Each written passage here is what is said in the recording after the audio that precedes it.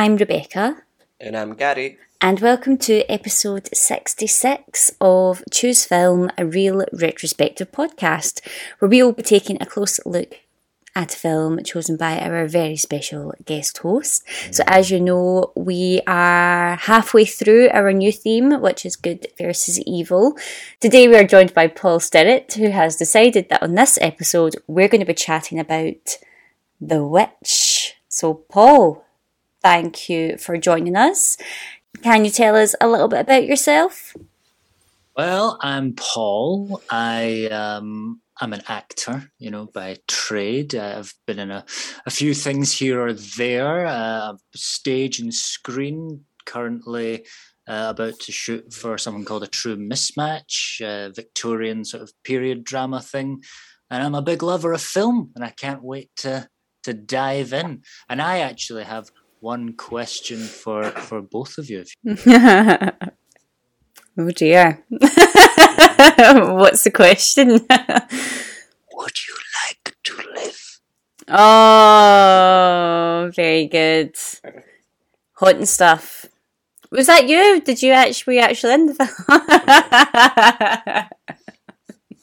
No. Well, I can't really confirm or deny. I might have been in The Goat. Yeah. Is it The Witch or is it the Vivitch?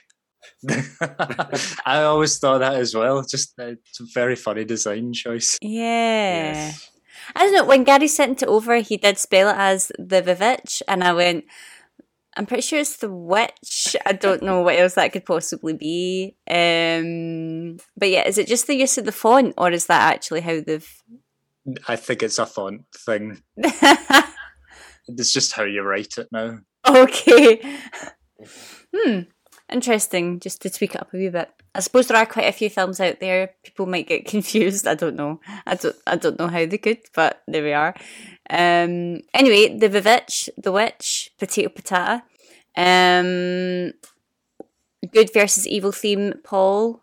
I mean, I think the film kind of fits in with that, but tell us about your film choice.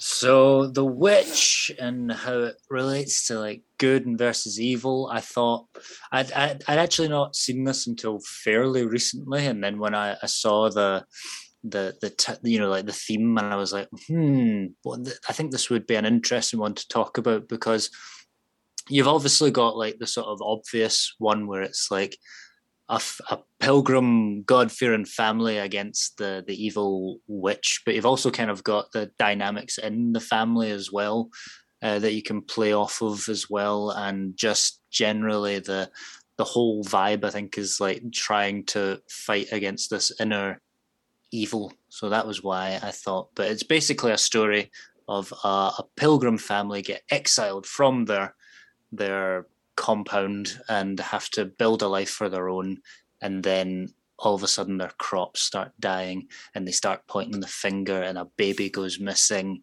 and it just gets worse and worse from there. Yeah. It's one for the family, isn't it? What were you going to say, Gary? No, I really liked the film as well, and I think it's interesting because we don't really ever find out why the film is like exiled. Like, it's obviously something to do with the dad and his beliefs, but they don't really go into it too much, which I find interesting. But whatever it is, like, his pride is too much to turn back. Yeah, you definitely get like the feeling that he's thinking he's doing religion right in his way or the highway kind of thing, and they're like, "Whoa, you're kind of going a bit too far for us, buddy. Get lost." And then there's definitely something like that, I'm sure. 100%, yeah. Yeah, I enjoyed it. I don't know why I said it like that. I did enjoy the film. I'm a big wuss, as we all know. So I was trying to describe it last night to my mum. It's not like a horror feel. It's more like kind of ghost story sort of feel to it. There's like a sense of foreboding. Yeah, like it doesn't feel like a horror because everything's sort of cleared up in the end, and like it's already established throughout, like what it is, what's happening, things like that. And there's like a lot of conflict, obviously, between the family. It's not so much there's not really any other sources, and throughout the film you're sort of going, is it imagination? And it's not until we actually see the first witch that you're like, oh, this is actually happening. It feels very kind of dreamlike, doesn't it? It was a good choice, some great actors in there as well, and not a film that I think I had heard of, but it seems like just kind of like one of those little golden nuggets on Netflix. There's quite a few films like that, isn't there, where not a lot of people know about it, and it's just kind of out there. It's interesting you say that, because I actually worked in the cinema when this came out originally, and I knew some people who just wanted to go see a horror film, and they went to go see The Witch, and they were like, oh, I thought that was terrible. Oh, really? Yeah, it wasn't scary at all. There wasn't like any jump scares or anything. And I was just like, huh. These people are weird. They're weird. I was like, I hadn't watched, I've not watched it for years or anything. So then I finally watched it for the first time, and I was like, this is amazing. And then it was like really, I think Robert Eggers' stuff reminds me a lot of Ari Aster a bit, where it's not all about the jump scares. It's more about the sort of sense of foreboding, or it's going to happen, or something's weird. It's disturbing, like kind of weird. Like I was also getting a lot of Midsommar vibes as well through it, of everything just being a bit weird, and you're sort of like, should we be watching this? Is this normal? Is this allowed? There's actually a connection. Two films, horror films, and you don't quite know how to say them properly. I know, well, when we had Ruben on, he said, I believe it's Midsommar, and I don't know if that was like a wind-up or if it is actually that. So, one of the two, again, potato. Lovely. Well, on that note, we all seem to be like quite positive about it. Where are we sitting with our ratings out of 10 then? I would go 9 out of 10 on this film. This is probably my third time watching it. Oh my gosh. Every time I watch it, I see something new, or I learn something new. The performances are great, as we've said. And yeah, I think Robert Eggers, Jordan Peele and Ari Aster are like the future of horror just now, and it's just great to see like their original films like this. This is obviously Eggers' debut feature, and just the creativity in it is amazing, and it's like less is more. So it's almost, a lot of the film is left up to your imagination as well. He doesn't like throw it down your face. So yeah, I can't fault it. Yeah. What about you, Paul? Oh, I think I might have to agree. Yeah, it's like an 8.5 or a 9 for me, definitely, for sure. I'll say 9, because there's. I always think back to that person at the cinema said, it's rubbish, there's no jump scares, but I found it, the waiting, the dread for the next part to happen so much more engaging than just like, at the end scene, it's not the goat jumps out of nowhere and everything, like doing stuff. I think there's maybe one bit you could consider a jump scare in the whole film, where the witch is in the tent with them and like turns around. That's probably about it. It's like those long drawn out moments that you can't look away from. Like you're like, I'm watching it and I can't quite see what's happening, but I need to know and I want to know, and I'm going to hate myself for it because I'm going to get really freaked out and I don't want to be, but I can't stop. It's almost hypnotic, as if you are bewitched. Didn't even plan that. Anyway, here is a little synopsis before I start breaking into Bewitched. In fact, I didn't see what I was rating it, did I? I'm giving it probably an 8.8. Room for discussion, obviously. In 1630 New England, panic and despair surrounds a farmer, his wife, and their children when youngest son Samuel suddenly vanishes. The family blame Thomasin, the oldest daughter, who was watching the boy at the time of his disappearance. With suspicion and paranoia mounting, twin siblings Mercy and Jonas suspect Thomasin of witchcraft, testing the clan's faith, loyalty, and love to one another. What went we out into this wilderness to find? Leaving our country, kindred, our fathers' houses. For what? For the kingdom of God. Let us pray.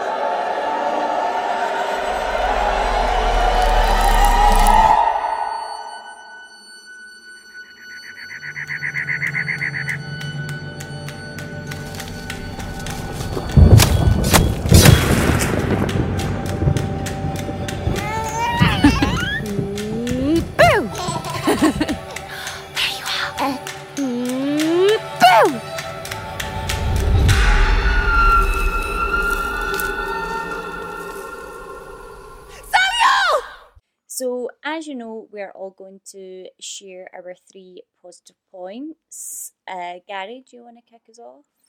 Yeah, so my point ties quite nicely into what Paul was saying about the people went to the cinema and came out going, "Oh, it's not scary. It's not a horror film."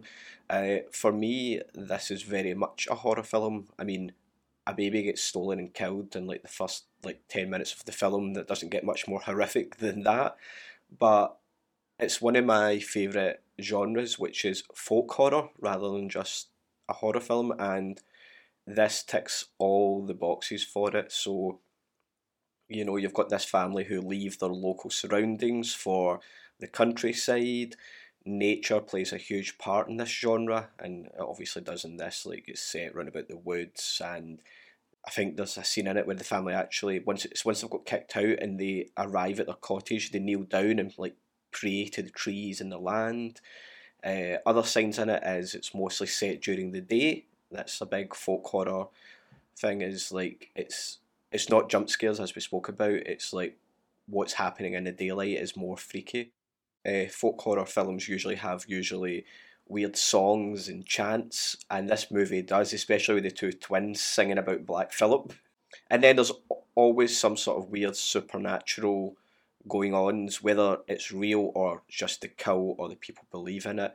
And then with folk horror, it often ends in a sacrifice, which I would say this film does as well. But I would say Robert Eggers takes it a wee bit further as well. Like, it's obviously set in the 16th century. You know, he really embraces that with the costumes, the old English tongue. I'm sure we'll speak about that more, about the way the characters talk in this film. I'm sure I read somewhere as well that the music in the film, the score, is created by instruments that were only around back then. Just details in the set are amazing as well. The lighting looks so natural. You know, it's either they're lit with daylight or moonlight, or it's candles or lanterns. You know, it really does feel like we're in this setting. Sometimes when I was watching it, I felt like it was watching a stage play, you know, because there's very little music and it is that old English tongue, and it's usually just one backdrop for a full scene, things like that. I was wondering that myself, actually. At certain points, I was like, I wonder what it was like learning lines for this. It must have been a lot like learning a Shakespeare play. Yeah. Just with the language and they're using it. It's you know, nothing really sounds out of place. So I imagine they probably were researching that quite a bit and just getting all the right language, and it really adds to it, you know. And I like the point you made about daylight, everything happening in the daylight, because you think about like Wicker Man, another sort of famous folklore thing. He gets burned during broad daylight, you know, right at the end. And spoilers for Wicker Man, but you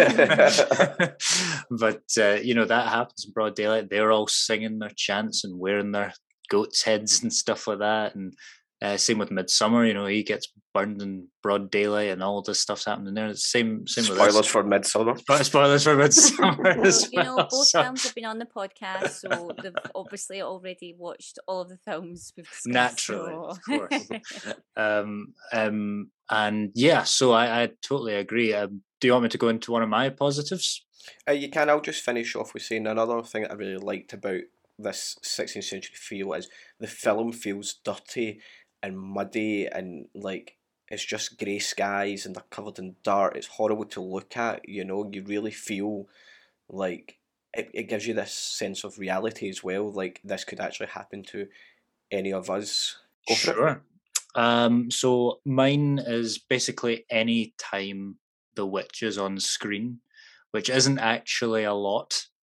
And I want more, but I know it's probably already at about the right amount. to sort of scare you. Just anything like involving, like straight away, like the baby snatch scene, really well done. Like closes her eyes and then boom, it's gone, and then you're in a shadowy cave. And you don't even see her face. You just see this old. For some reason, it's always freakier when they're naked. Yes. I don't know why, but it's always freakier. She's just naked. She's like, and then you don't even see her really kill it. I mean, even just the scene where she's got her hand on the baby is quite uncomfortable. Yeah. And then she's like mashing whatever is left in this bowl. And I think the scene that's really quite cool is where she's obviously shape-shifting and she's just looking at the moon. And it's like pulling back out and it sort of goes from her shape into like a raven or something. Just staring at the moon. It's so cool. And anytime you see that rabbit, is a freaky ass rabbit. That was one of my notes. Just it's a freaky ass rabbit that's just got these weird eyes staring at sort of at you. And then again, sort of more of the witchcraft stuff you like towards the end as well. Well, it's like you don't have a lot of supernatural stuff in this film about a witch, but then right at the end when Anna Taylor-Joy goes up in the air and she's spinning around, it's like, oh my god, because there's been so little of the supernatural right at the end. When you get it, it's like, whoa.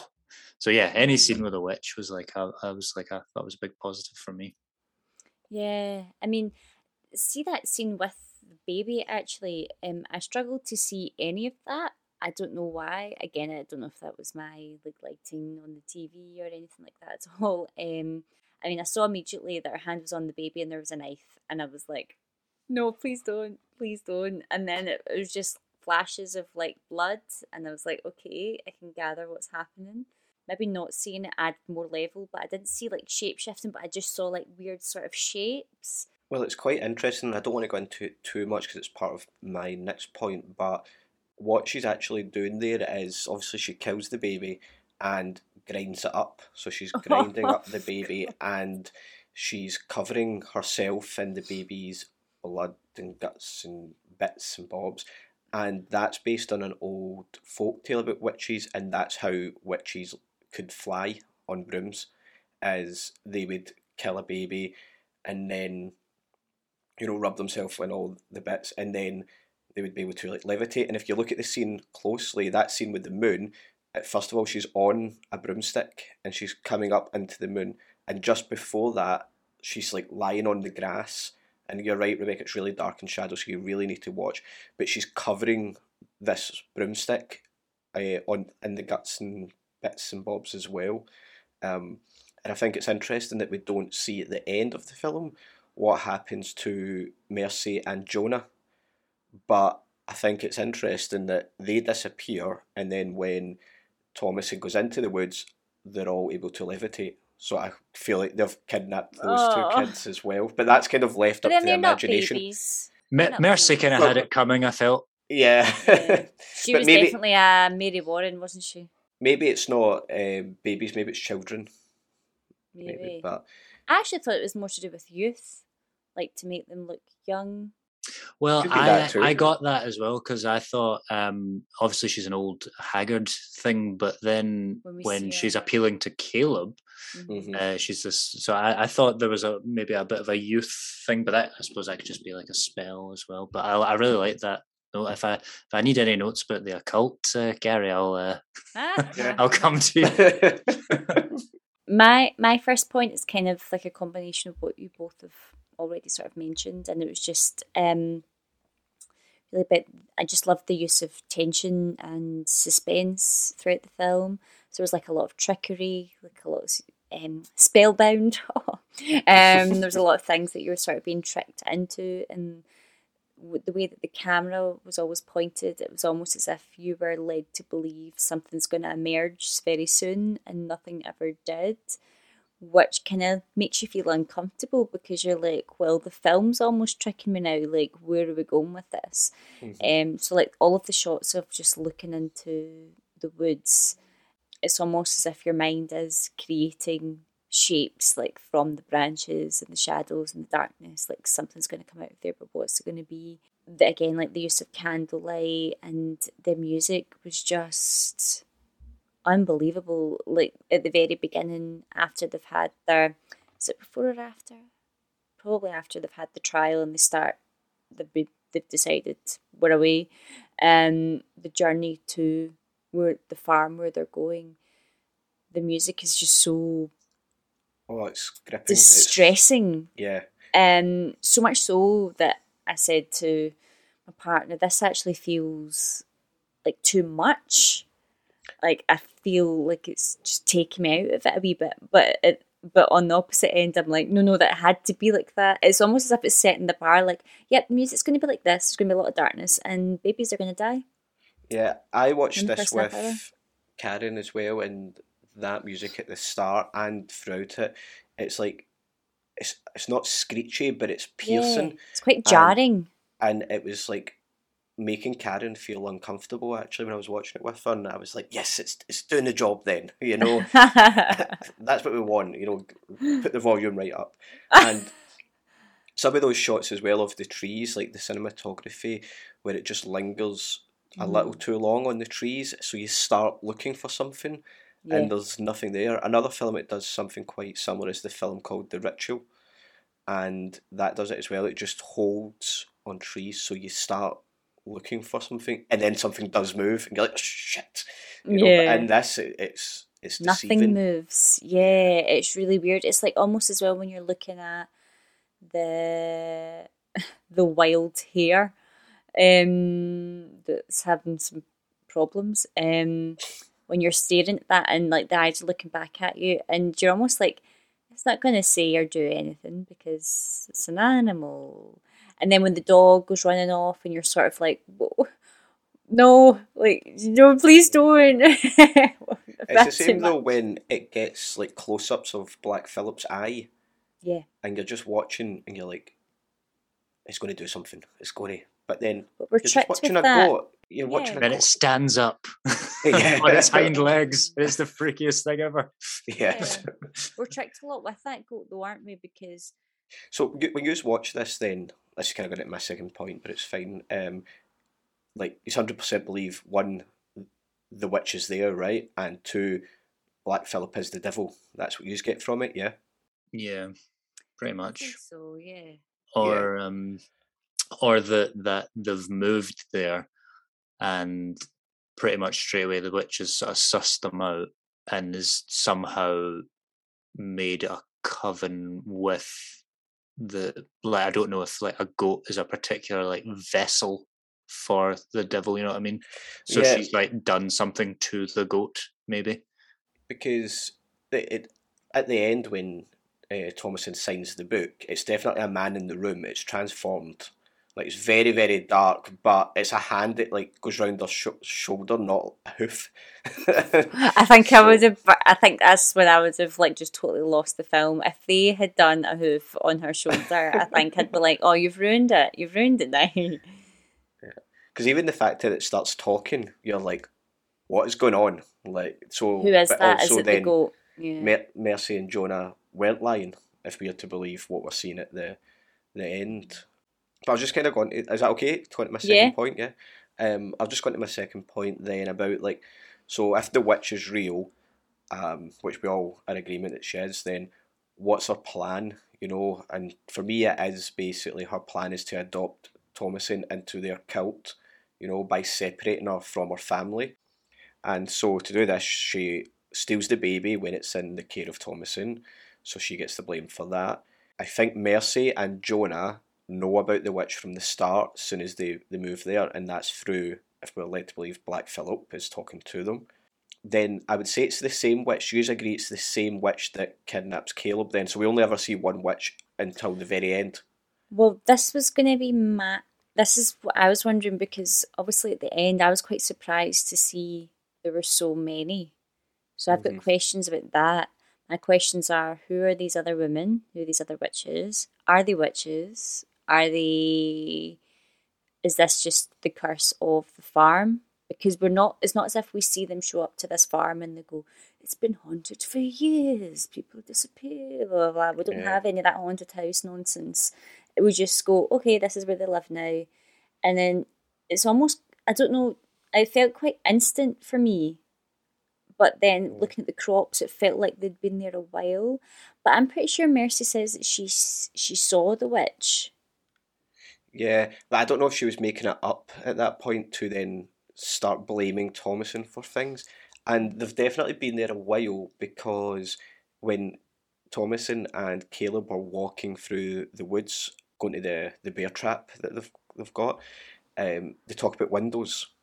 And in their old place that they used to have windows, and Caleb's been here that long that he can't remember what a window looks like. And I found that quite interesting, so like they've been there. Then that could just be the effect of living somewhere so rural where there is no one around you. Like, it could have that sort of impact. Totally. Leaving the city with electricity and theatre and live shows to go into the grubby countryside. So just to go back then, we've got Mercy and Jonah who know about the witch, as was said, through Black Phillip. Then the witch kidnaps Caleb, but through seduction, but she gives him back, and I think she gives him back so that she can get almost into the house. So to me it's almost like that vampire thing where you have to be almost welcomed in or find a way into the family, and I think that's part of like him bringing up the rotten apple and things like that. Is like her being released into their home. Because it's after that the Kate Dickie starts having the dream. Yes. Mm-hmm. And then by that stage the twins are already shouting about Thomason being a witch, so that's helping, really separate her from the family. Do you agree that the witch can definitely therefore transform? Because I think there's many variations of the witch in this. We've got the old woman at the start. I also think the rabbit or the hare is the witch as well. The Lady of Lust, I was calling her, the one with Caleb. I also think, though, that when Kate Dickie sees Caleb and Sam at the end, that's another transformation. She's pretending to be them. And then with all that, you can either look at Black Phillip as the witch or, as the devil. But I would say the devil. Yeah, because in the sort of dream that Kate Dickie has, and it's Caleb and Samuel and stuff back, and then you see her and she's sat there with like an empty blanket or something, and a raven. Yeah, she's done. I think the raven might be the witch. Totally.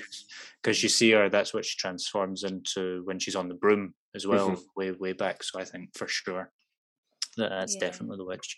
I think that for me, even what we were talking about before, just like false sense of security, just that scene I remember when you go, oh, you've not put the goats down for the night, go into the barn, and you just go into the barn and it's that damn hare or rabbit just sitting there amongst all the goats. And it's just a rabbit sat amongst goats, but it looks weird as fuck.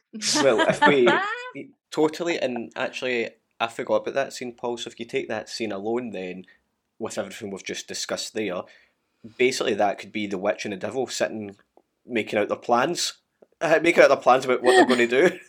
Now the rabbit's like doing Morse code on the floor, like yeah. I feel like it's hard to like keep track. I just assumed by the end that there was probably more than one. I think there is more than one, but it's one that's like. Well, then that made me think of like so the Crucible or something like that, or that like her mission is to try and not almost like recruit these women, and a bit like in Midsommar, when we have a character that is the main character that's family are gone. She needs family, she needs support, she needs security, she needs trust and things like that. And almost like this cult like gives her that back and accepts her in as one, and she becomes part of that family. almost kind of feels like that with Thomasin, because immediately from the very beginning of the film, even though they are all together and there's not like a reason, no one's actually said anything directly, but I always felt that Thomasin is the outsider. Yeah. Because, you know, she's a woman, she's young, she is going to be married out, she's expected to do her big share of the childcare, looking after everything, and immediately as, which, I mean, understandably so, I can understand why, you know, the mum would be so heartbroken to have put her baby in the trust of her firstborn child to then go missing. We don't know what happened, and to be asking what happened, and you know, your daughter coming back to you and saying, I don't know, we were playing peekaboo and I opened my eyes and the baby was gone, like that's all I remember. That almost feels like the witch's actions are making her look more and more like an outsider, to make her, and it's almost like Caleb is probably the one glimmer of hope that's like, I'm going to look after you, like, you're not going anywhere, I'll keep you safe. And well, she gets rid of him, doesn't she? Well, they're all technically afraid of Thomasin. Even if you take away the witch part of it, right? It's they're afraid of her womanhood in it. So yeah, in a way, you've got Kate Dickie, the mum, who's afraid now that, you know, Thomasin is becoming a woman, but because they have now been outcasted as a family, like, what do you do with like this new woman? Like, she's not going to have a man. She's not going to have a man because of where they're living. She's going to start her time of the month, and she should have a job now, but there's none of that. So you've got that fear from the mum. You've also got Caleb, who's fearful of her because he's starting to lust after his own sister as well. So there's a kind of fear factor there. And then, you know, you've got the twins who are more playfully fearful of her, like, because she's the big sister who doesn't necessarily bully, but, you know, there's that scene where she pretends to be the witch just to wind her wee sister up. So you've just got that alone, and then you bring in the fact that there's a witch in the woods blaming Thomasin for everything as well, you know? So poor girl can't get a break. That's really cool, actually. It sort of touches on my second positive, is that everyone, just about every character in this film is hiding something from everyone. So you've got the father, who is, I think William's like a great character, but he's got them kicked off when you know it's his fault for whatever reason, and he goes to her and he builds it, and he's like, this farm's going to work, it's going to be the best thing ever, you know, we're going to move city, we're going to move house, we're going to do our own thing, and it's going to be the best thing ever. And then the crops are turning to rubbish and everything's just not going right, everyone's miserable, but he just refuses to see it. It's like, it's going to work, I sold the cup, you know, but just, you know, you blame it on your sister and stuff and blame it on him. So his is pride for sure. Like, his is like, he's just so, it's gonna work, I have to do it. I think Catherine's one is resentment, because she resents Thomasin for losing the kid. She resents her husband for dragging her out here. Also, she says that she resents him for like making her move to America in the first place, because they were happy in England. So I feel like hers is just constantly just like resenting where she's at. Can I jump in there? So are they in America? Yeah. Yeah. New England. See, I never got that at all. And neither did Carrie when she watched it. She thought they were in Scotland. So that's interesting as well. Yeah. I don't even learn something new every time you watch it. The sort of New England witch sort of trials, isn't that what they were? So, but Kate Dickie, she's like just in constant resentment of everyone. Our two other Waynes won't shut up. The other Wayne lost the other Wayne, and our husband's doing nothing. And then Caleb's one is that, like you said, there's that scene where he just looks a little bit too long at his sister when she's sleeping, and you kind of feel for him, because it's like, I would say he's probably the most pure of heart in the whole thing, and he's just a boy hitting puberty, but he's in the middle of nowhere, and he's in this pretty strict religious upbringing, and he's just, you know, he goes out into Fear the of woods. being riddled with sin and Exactly, dragging yeah. with sin. How do I know if I'll go to hell or not? And So he's got this whole thing in his head of, you know, I gotta hide this lust, but you know, it keeps picking up, and that's why, you know, when the witch goes for him that way, it's like the perfect way to get him. And the twins themselves are they're hiding the fact that they're talking to the devil. Yeah. And then Thomasin, like you said as well, is like she's constantly feeling like an outsider. She doesn't want to say it. You know, she hears her mum talking about selling her to another family to make money and stuff, and you know, she doesn't say. But eventually, towards the end, it's like, hey, you were going to sell me, and secretly she's been having this resentment towards her whole family build up, you know. So I think that's just one thing in the film, is everyone is hiding something from each other until eventually it starts all coming out. It's interesting as well, the fact that that's opened up a whole new light for me, that it's set in America. I think I didn't get that because it is just this one family, so there's nothing much, it's like, there's no American flags in it, for instance, obviously. say, can you see? But what's interesting about that is most folk horror films are not set in America because America is too new. They've not got the old pagan religions or anything like that. America is too new to have this history. So the fact that, again, Robert Eggers has managed to go and pull this off is great. Mm-hmm. Yeah. That kind of goes on quite nicely to my last point, and Paul, you kind of touched on quite a lot of it there, but it's this theme of religion through it as well. The family believe so strongly in their Christian ways that it ends up ultimately breaking them. You know, the dad says to Caleb at one point that Sam, the baby, must have sinned to be taken away. I mean, how can a baby actually sin? And then Caleb starts then worrying about himself. Catherine in it says that the family think they're being punished, and that's because they are unworthy of God's love. I think there's a part in it as well, it might be Catherine, who says that they've been punished for not baptising Caleb. And what I think's interesting about the film is the devil is clearly in this in one way or another, whether that be through Black Phillip as the devil or the witches. But there's no signs of God in this movie. No matter how much the family pray, there is no presence of God in any way. Yeah. And I think maybe the film's saying that maybe we should just give up on religion and the rules, and you'll have a better life, because by the end, Thomasin looks like she's going to have a better life, you know.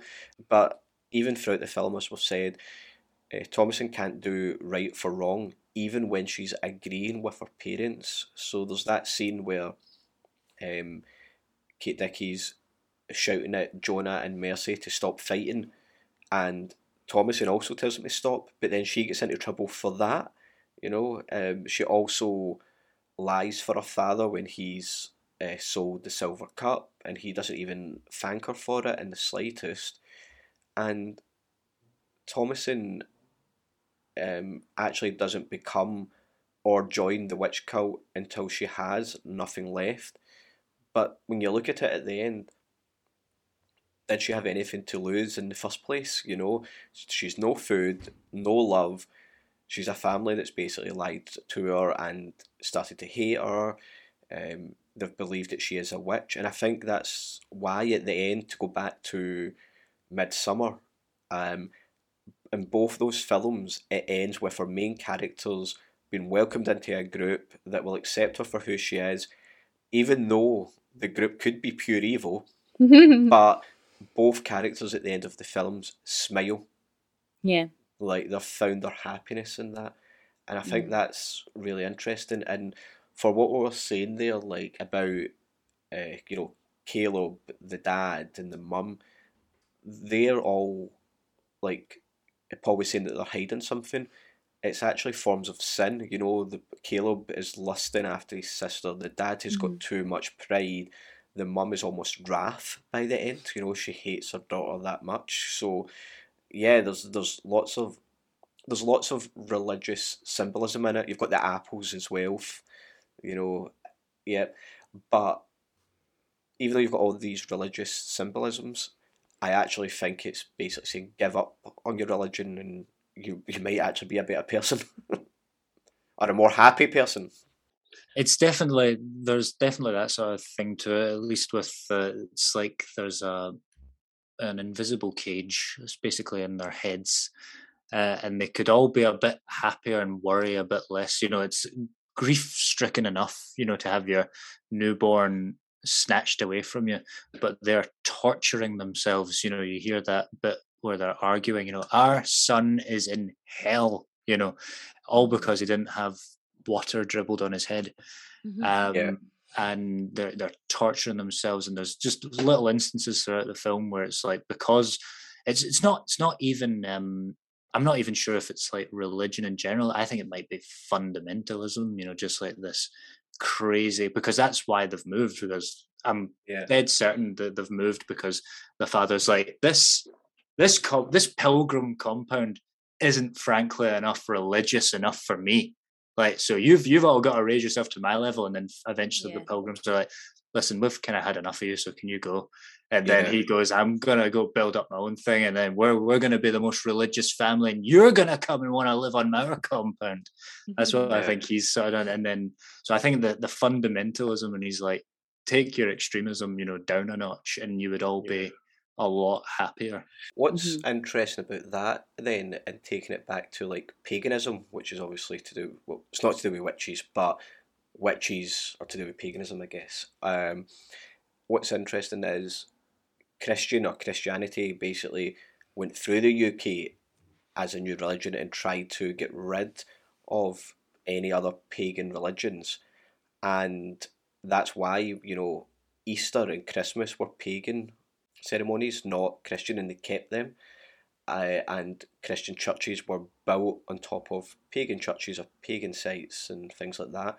So maybe this film as well, if we take your reading of it, Paul, that this extremist Christian has been kicked out of this community.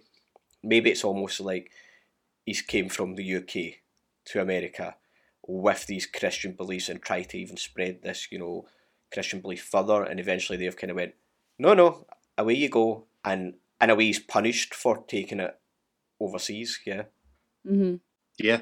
I can totally see that. My next point was just going to be, we've kind of touched on it already, was just how a lot of the conflict and just everything that happens is just very family focused. It's almost like we're in the Big Brother house, like the worst Big Brother house ever, of just, it's all very contained. It's not as if there's conflict with like the next door neighbour or someone down the road. It's like them against this entity, but rather than grouping together, it's almost as if, oh, you must be a witch, so the three of you are all witches, so you need to go in the shed.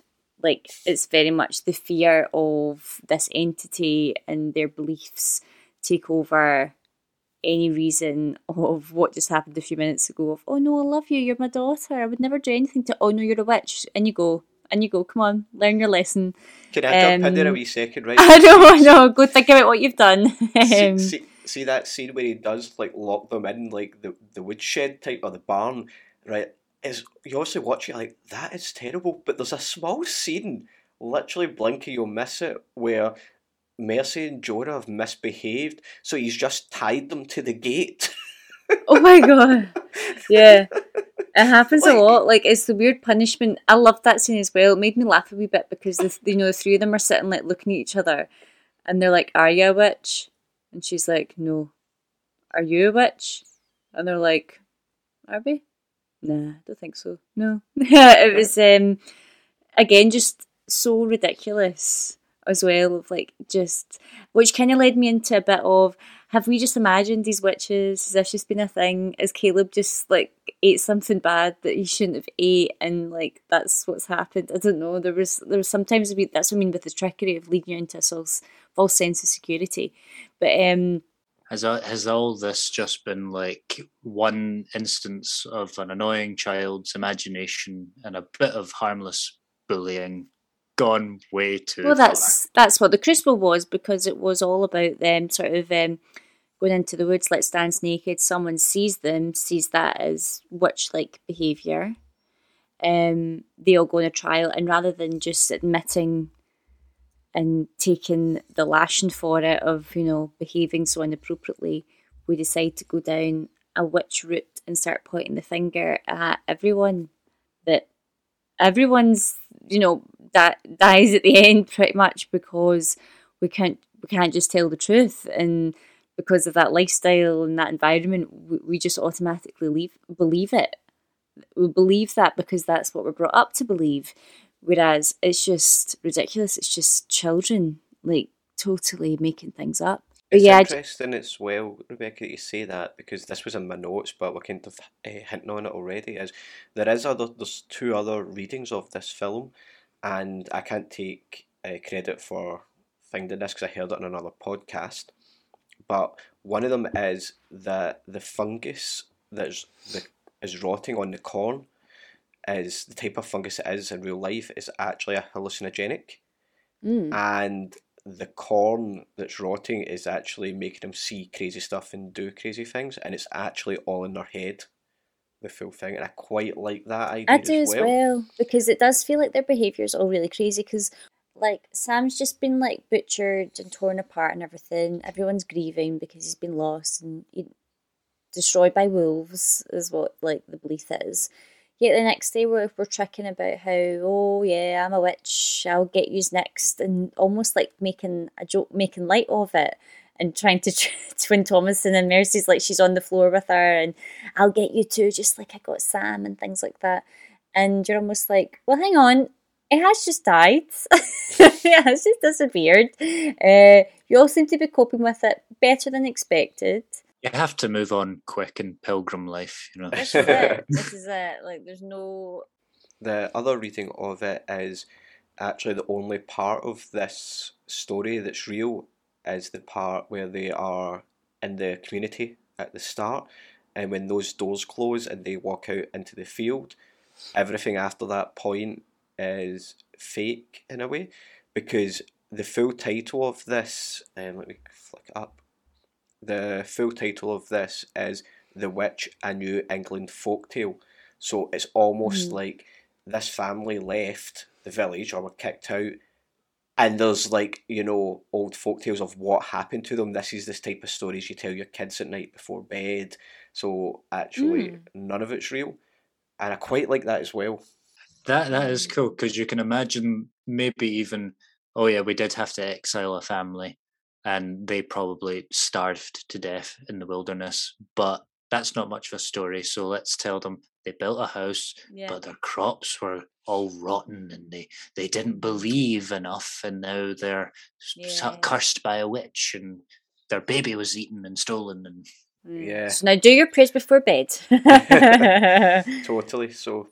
Yeah, I mean, there's a lot of discussion. I know when doing Lockdown Links, we did have a couple of guests on that spoke about how they were looking at the witch trials and things like that, and how so many women, when the fingers pointed at them, obviously we see it in films and things, and you're like, oh my god, that's terrible. But in reality, it was just horrendous, horrific. How these women, if you didn't, you were tied to the bottom of the whatever it was, the lake or the river, and if you didn't swim back up, that meant you weren't a witch, but if you did, then it meant you were a witch. So many women died because guess what, they weren't a witch because it wasn't real. And very Old Testament kind of punishments for people that were relying on New Testament stuff, to try and be more like Jesus, I feel kind of at the end of this film, obviously in the reality of the film, Thomasin, well, if we're not going down those two theories that Gary said, Thomasin joins them because she's they can give me what I want and what I need, and it's almost as if it's embracing it as a lifestyle. I'd get at the end of Midsummer, you're yeah, all those people that you spent time with are terrible, they're horrible people, apart from one of them, which unfortunately we've lost, but probably at the end of the day you would go, you know what, fuck it, I've had enough of being exiled and made to feel like a fool and made to feel different or whatever. I'm just going to join them because they can give me what I want, and that's security and love. To me, this film has got a happy ending, and it's more than just, Thomason's smile at the end. Like, I know they're all naked and dancing around a fire, but there's this acceptance of womanhood, and we're not going to be fucked over by the guy, and we're going to do what we want, and we don't need to follow these rules of religion or these rules of I'm going to have to go and be someone's maid or someone's servant, Who needs a soul anyway? But yeah, to be fair, she's probably going to have to eat some babies to fly, but at the end of the day, they're all in it together. No, she might be a good witch. She might just transport herself with bubbles and things like that, and just get the bus. Nobody gets to fly like that and live deliciously without there being significant price to pay. Yeah. So that they are all getting, like, they might be flying high literally right now, but yeah, no, I think it's very much a cautionary ending, because they are gonna get fucked at some point. Maybe literally, I don't know, but that's actually kind of brings into my third point. I just want to highlight the whisper scene in particular. I know we've sort of mentioned it already, but just brilliant. I wasn't expecting it the first time round. Just seeing the goat lead her into the tent. So, Paul, just in case our listeners can't remember the exact scene, do you want to explain it for them? Okay, yeah. So basically, everything has come to a head at this point, and William, the dad's been gored by the goat, and gored by, say that 10 times, and Catherine, the mother, has been basically stabbed by Thomason because she tried to attack her. She'd had enough. Caleb's dead, and the twins are missing. And then Thomason basically goes into their house and puts her head down and basically goes to sleep, because she's just like, I don't know what else to do, and I'm kind of in shock. And then the goat kind of comes out. She's sort of like, She sort of has this feeling of she just needs to get up. She's been summoned. And she gets up, and then the goat is waiting outside the house for her, and she just instinctively follows her. The goat leads her into the tent where they were keeping the goats, and she follows it in, and she sits down, and it's enclosed again. They sort of use this enclosed dark space. She sits down, and she's just sort of staring across at the goat. And at this point, you only really see Thomason. You don't see the goat. And then all of a sudden, it comes out, like I said before. What was it he says first? What is it that you want? What is it you want? And she says, what is it you can give? And he says, the taste of butter. The taste of butter and a pretty dress. Mm-hmm. And then, would you like to live deliciously? Yeah, there's some ASMR for everyone. And he's saying all this in this sort of hushed whisper where everything is it's almost like it sounds very wet in his voice. It's very seductive. Very seductive, and it's very effective. Like, it's just out of nowhere. And a part of the mystique of is that you don't see the goat, but you know it's the goat saying it, and it's just this. It's just this freaky thing, and it's so cool. And then, like you said, it's not a goat that comes back around. It's this. You even see a bit of like what he's wearing, and it's like this leather, scary leather-looking garb, and he puts his hand on her shoulder, and then not his hoof. Not his hand. But it's just, I just wanted to highlight that scene in particular. It's very. To think about it, it's a very simple scene. Like, quite a lot of the scenes in this is very simple scene, but there's like a foreboding, and there's like this false sense of security. I'm just going into a hut with a goat. Goat's walked in there, I'm following it, and then it's just, you hear the whisper, and it's like so out of place, but it's really cool, and it just draws you, and you're like, oh. Yeah, and it's interesting because literally Black Phillip has been mentioned so much through the film, and we as an audience by this point are so curious. Is he real? Is he the devil? Is he talking? But now that Thomason's got nothing left to lose either. We're just as curious as her, and if we were in her shoes by this point, we'd probably be walking into that absolutely barn not, and be like, 100% no way. I'd be like, I'm away, cheerio. And I wouldn't be going in the house and going, I'll just have a wee sleep. No way, I'm away, cheerio. And I'll just let them catch me in the woods, because that's fine. I think what's interesting though about that scene and how she's got nothing left to lose is, to go back to something Rebecca said earlier as well, is we never leave this family, and that's again to do with the dad's pride. So the fact that we never leave, we can't escape. So we as an audience can't escape this horror the same as the family.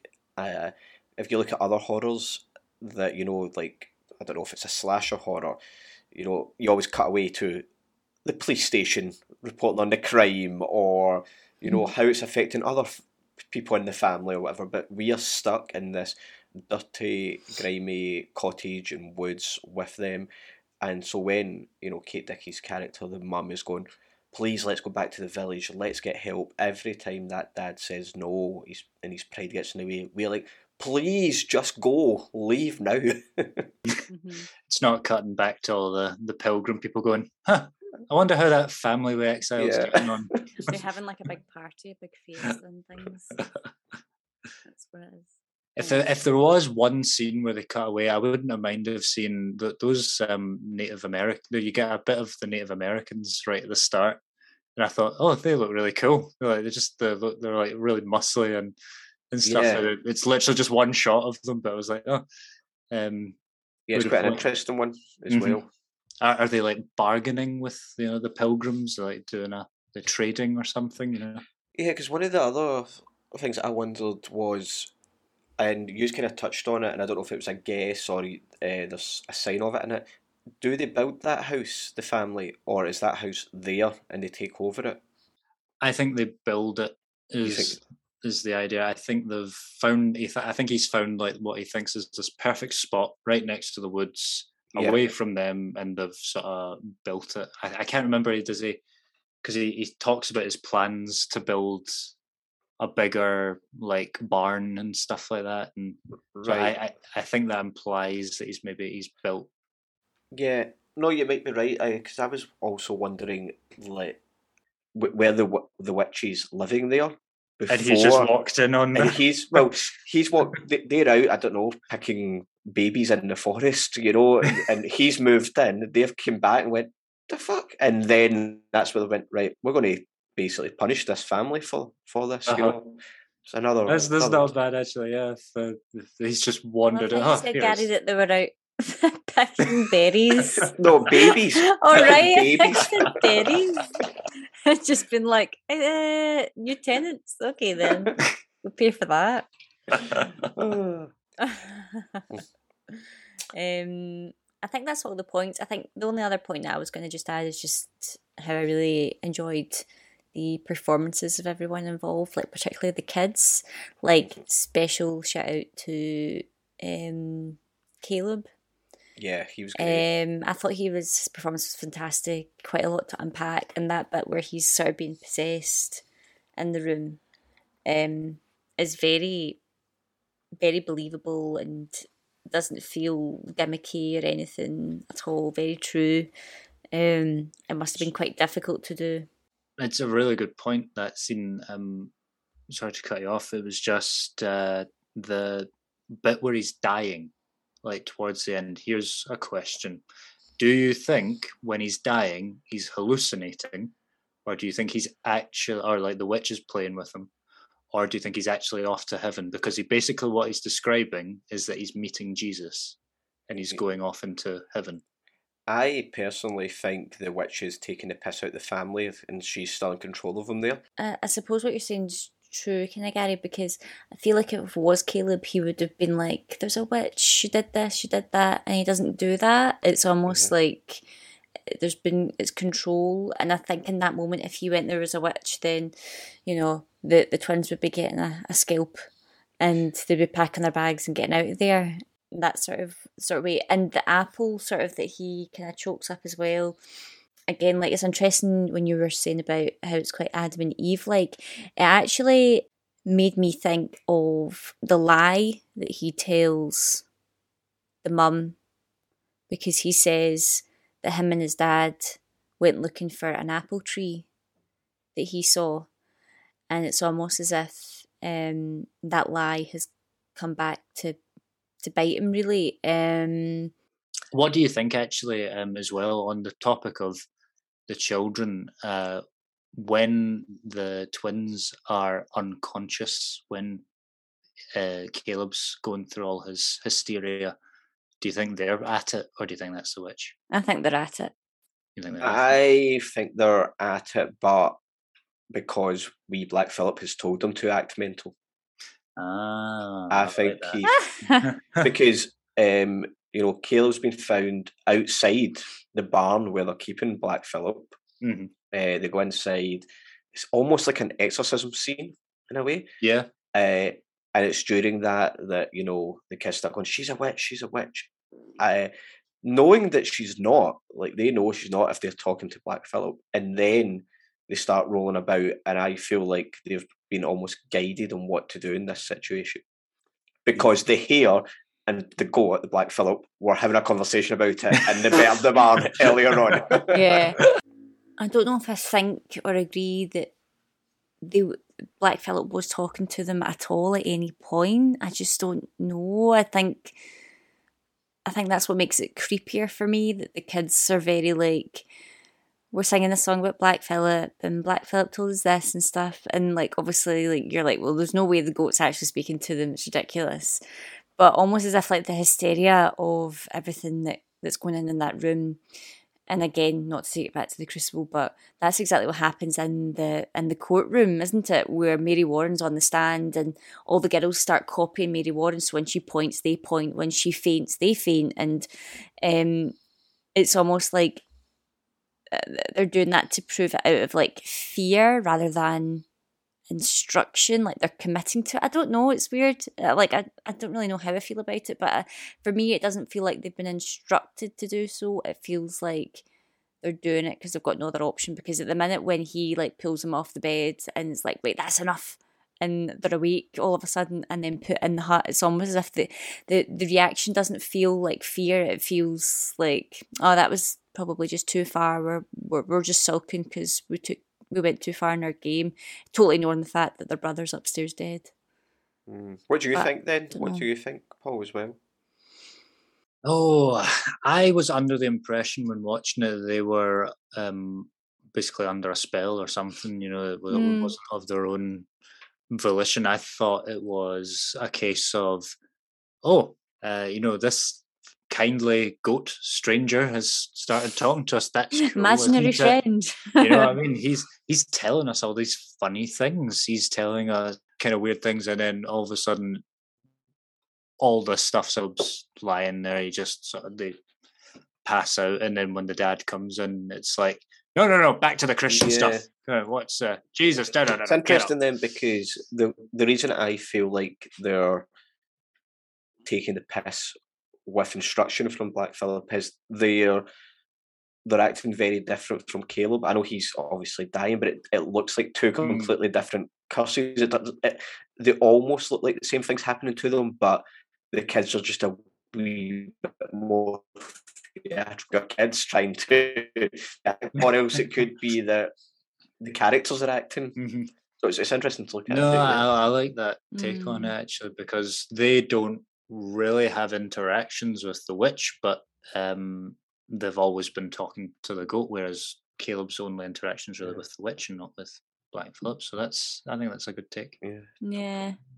Nice. It's weird. It's just that I think the kids we don't really see much though. It's more Mercy, isn't it? Again, like the sort of female kind of leading the two of them into like all this trickery, and she's very venomous. She's very sure of what she's saying when she's accusing Thomason. It's like they've moved to this place, and they've just happened to move next to where a witch resides in this woods, and she's picked her out, and the witch has sort of scouted the family out and has went, oh, there's one that's of age and suitable to be a witch. but there are these God-fearing pilgrim folk, so Yeah. we need to separate her. So they basically enact this plan to separate her from her family while also going about their witchy business. So if they can get another witch in the ranks and also ground up some babies while they're at it, then It's a winning day. it's a win-win, Yeah. So We've met our quota, guys. We're doing great. The thing is, as well, talking about what Rebecca said about Mercy's quite nasty to Thomasin with like what she's saying. So is Catherine. Kate Dickie as the mum. She's quite nasty. But if you've got Black Phillip, who's the devil, who is often portrayed as male, he's actually turning the females against each other in this house to separate them. Yeah, Definitely. that's a good point. I was actually going to say as well, one of my notes was Catherine even admits that her heart's sort of turned to stone since Samuel has gone. Yeah. So her heart's turned to stone and she's filled with grief. So, and Thomasin then feels like neglected. So Catherine's sort of tending to herself because she's grief-stricken. Thomasin's then, her duties are now split between looking after the twins and doing our other normal chores. So that means the twins have been left basically unattended half the time, which is how they end up communicating with Black Phillip. Because you would think normally, there must be hundreds of pilgrims with goats that aren't talking to the devil, So it must be there must be like a being left alone with a goat for too long is bad for your pilgrim health kind of thing. So, and speaking of the cup, did anyone notice it when Kate Dickie goes into her dream mode that it's sitting on the mantle? Yes, I saw that. I actually thought Catherine was going to be dead in the bed next to him. He also doesn't hear a word of what's going on, which I find quite strange.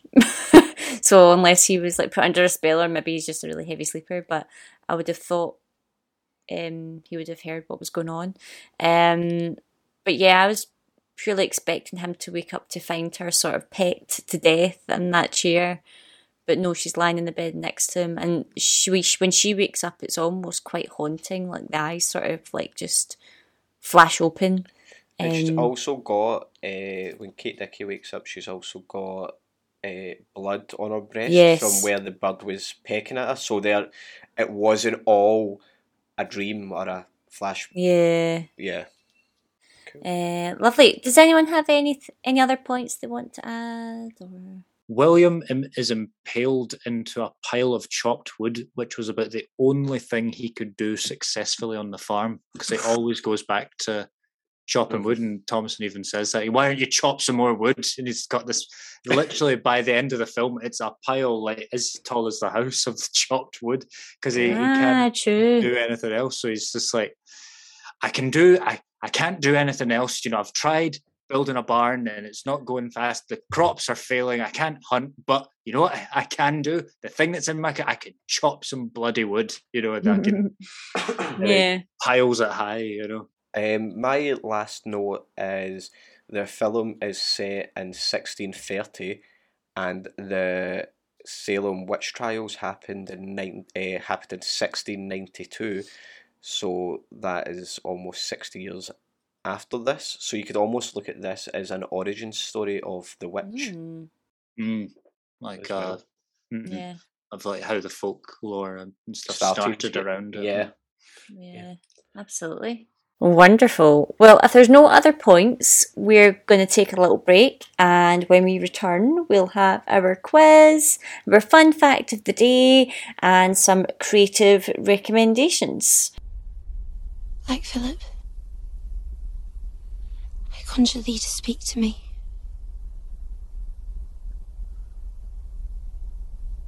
Speak as thou dost speak to Jonas and Mercy.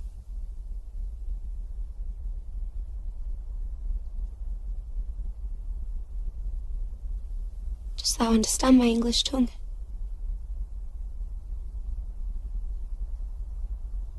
Answer me.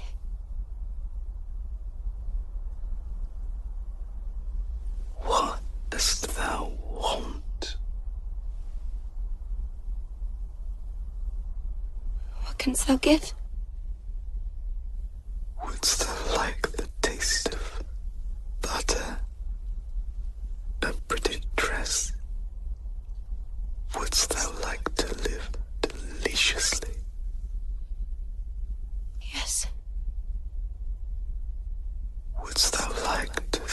the world. What will you from me? Dost thou see a book before thee?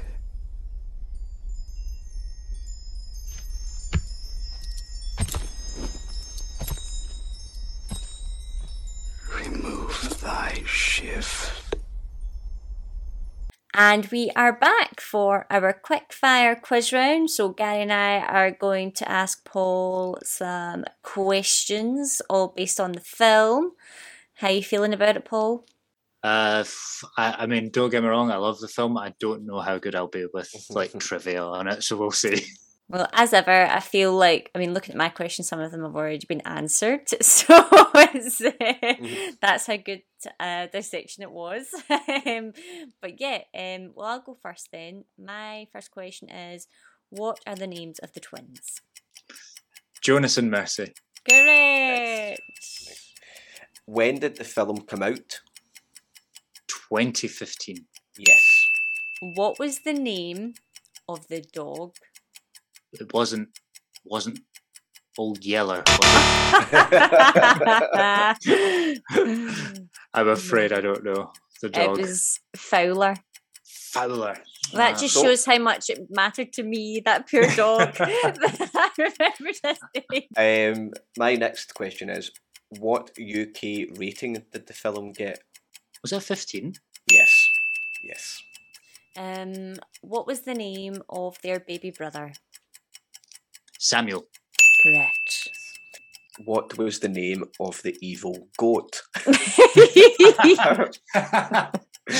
Black Phillip. Yes.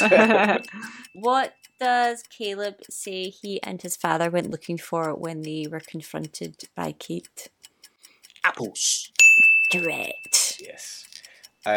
What is Kate Dickie's character name? Catherine. Yes. My last question is, what did Kate accuse Thomason of stealing? Her dad's silver cup. Correct. And my last question was this Anna Taylor-Joy's debut feature film, yes or no? I believe this was her debut, because I think this was her film that got her like basically in with Robert Eggers and made her a sort of star. Yeah. Yes, it was. Yes. And it actually then, it was also his debut, so they put a lot of trust in each other, especially for like that scene where she is naked at the end, you know, like first film and his first film as well. So a lot of faith in each other that this is going to work. How old was she? Oh, I don't know. Hang on, I'll have a look. I'm just curious because she's one of these actors that just looks so young. Born April 1996. Oh, she's younger than me. She's younger than me, yeah. And yes, she's younger than me too. Yes.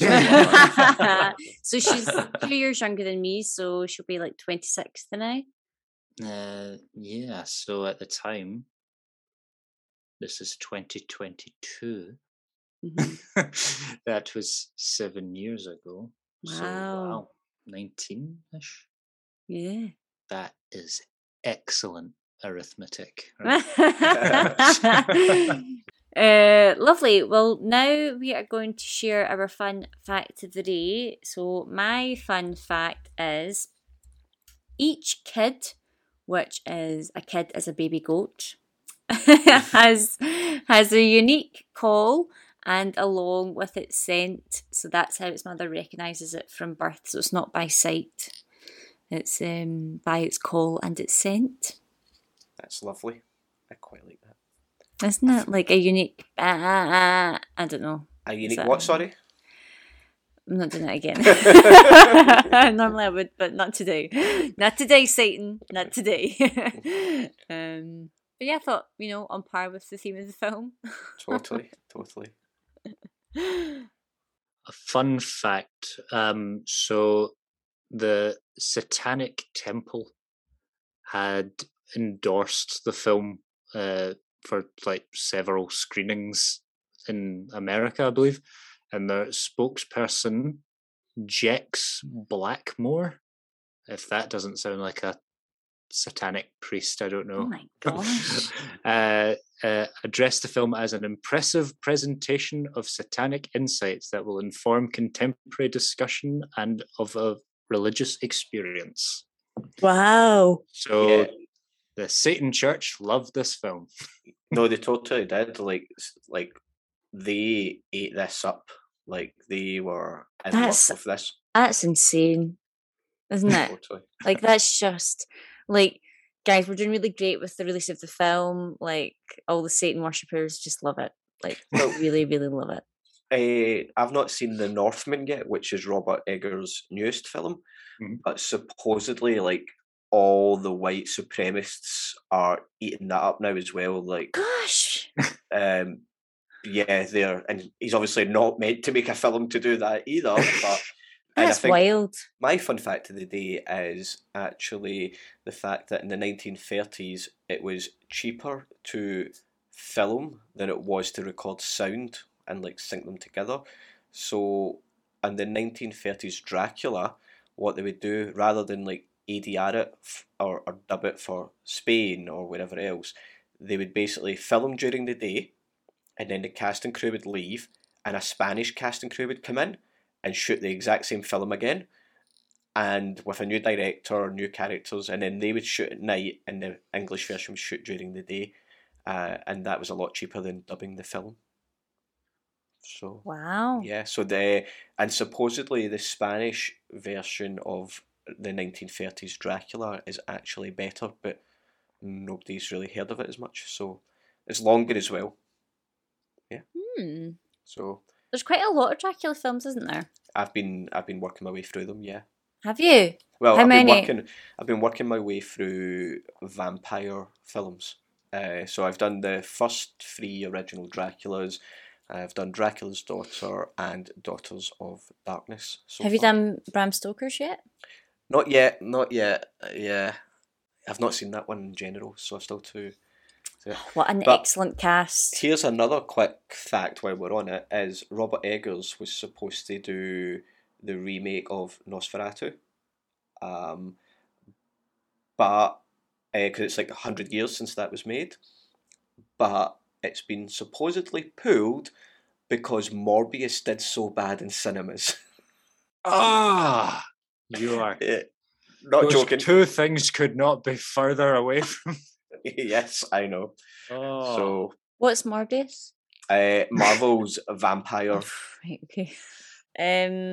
Awesome. Well, now, just to round off the show, we are going to recommend something creative that we think you should all check out. So it can be absolutely anything. And if any of you are listening right now and want to recommend something that you like or are aware of, please pass it our way. We'd love to check it out. My recommendation is going to be a wee plug for another podcast. I know, how dare I? Both of them have already been on the podcast, so it's Ellis and Gwilym, but I was recently a guest on their podcast. It's Talk About, isn't it? Yeah. Congratulations as well. Oh, thank you. I kind of went on, oh gosh, so it was all about chatting about movie prequels, and for some reason I thought it was sequels, so I was very like geared up to talk about sequels, and then I went, oh no, wait a minute, it's prequels. So in the moment I was like, oh, so I'm very proud of myself how many I actually came up with and remembered. But yeah, it was a good laugh. Ellis and Gwilym have got quite a funny sort of dynamic.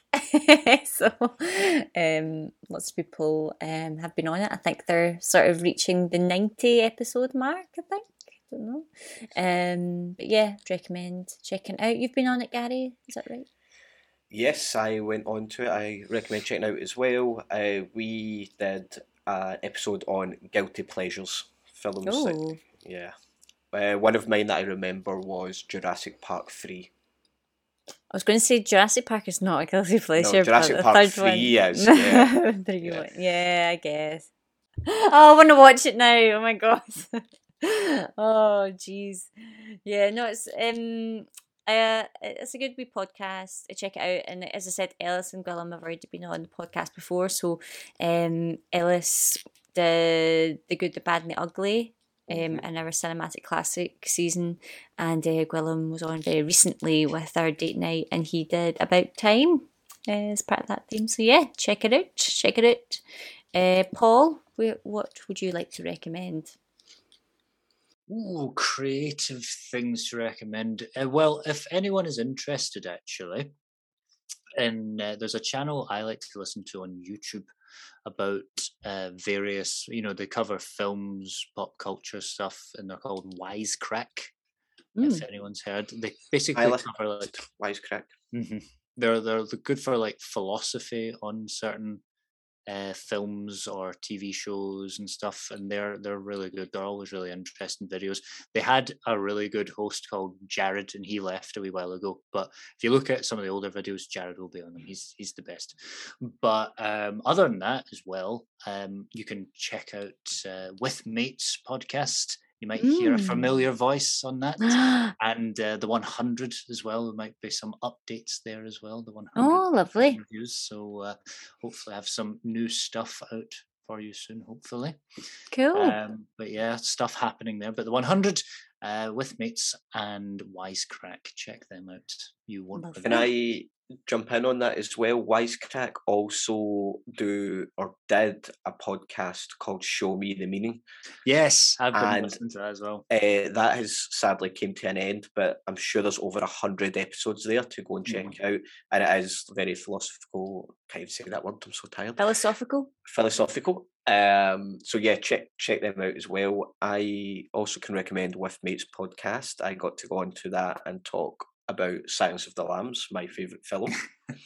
And when 100 was starting out, I had the pleasure of going on and talking about Midsummer. So yes. If you want to hear more thoughts on that, you can check out our previous episodes or jump onto the 100 Film podcast. I subjected Craig to that. He did not want to watch it, but it was my choice, and he was not happy, but he liked it. My creative recommendation is going to be for a small market for screenwriters or people that want to become screenwriters. It's an app called Highland, and it's by screenwriter John August. He has got a screenwriting software that he's released. It's free to use, and you can upgrade, to get rid of watermarks and stuff. But I recently, in the last year, maybe more than that, moved to Highland, and it's so easy to use. John August and Craig Mazin also have a podcast that I have recommended before called Script Notes, and I recommend that as well. But yeah, this is for screenwriters who are looking for something new to use.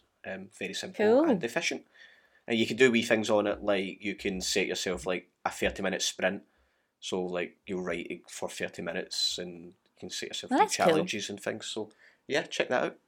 I have used Highland, actually, before, and I have found it very user-friendly and very easy to understand. And I got, it sets out writing a script for you really easily, and so you can format it really well. So I would also endorse that. Wonderful. Well, Paul, thank you very much for coming on and chatting to us all about The Witch. Can you let our listeners know where they can find you on social media and keep up to date with all of your projects, etc., etc.?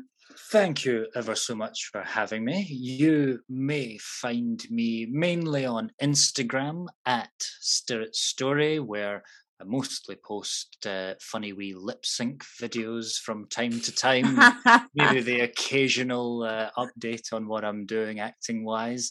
But that's the main place to find me there. Find me on The 100, where we'll be releasing some hot new content hopefully soon. And we've got the With Mates podcast. I've just reviewed the first 2 episodes of Kenobi with some good friends. I did enjoy the. Me too.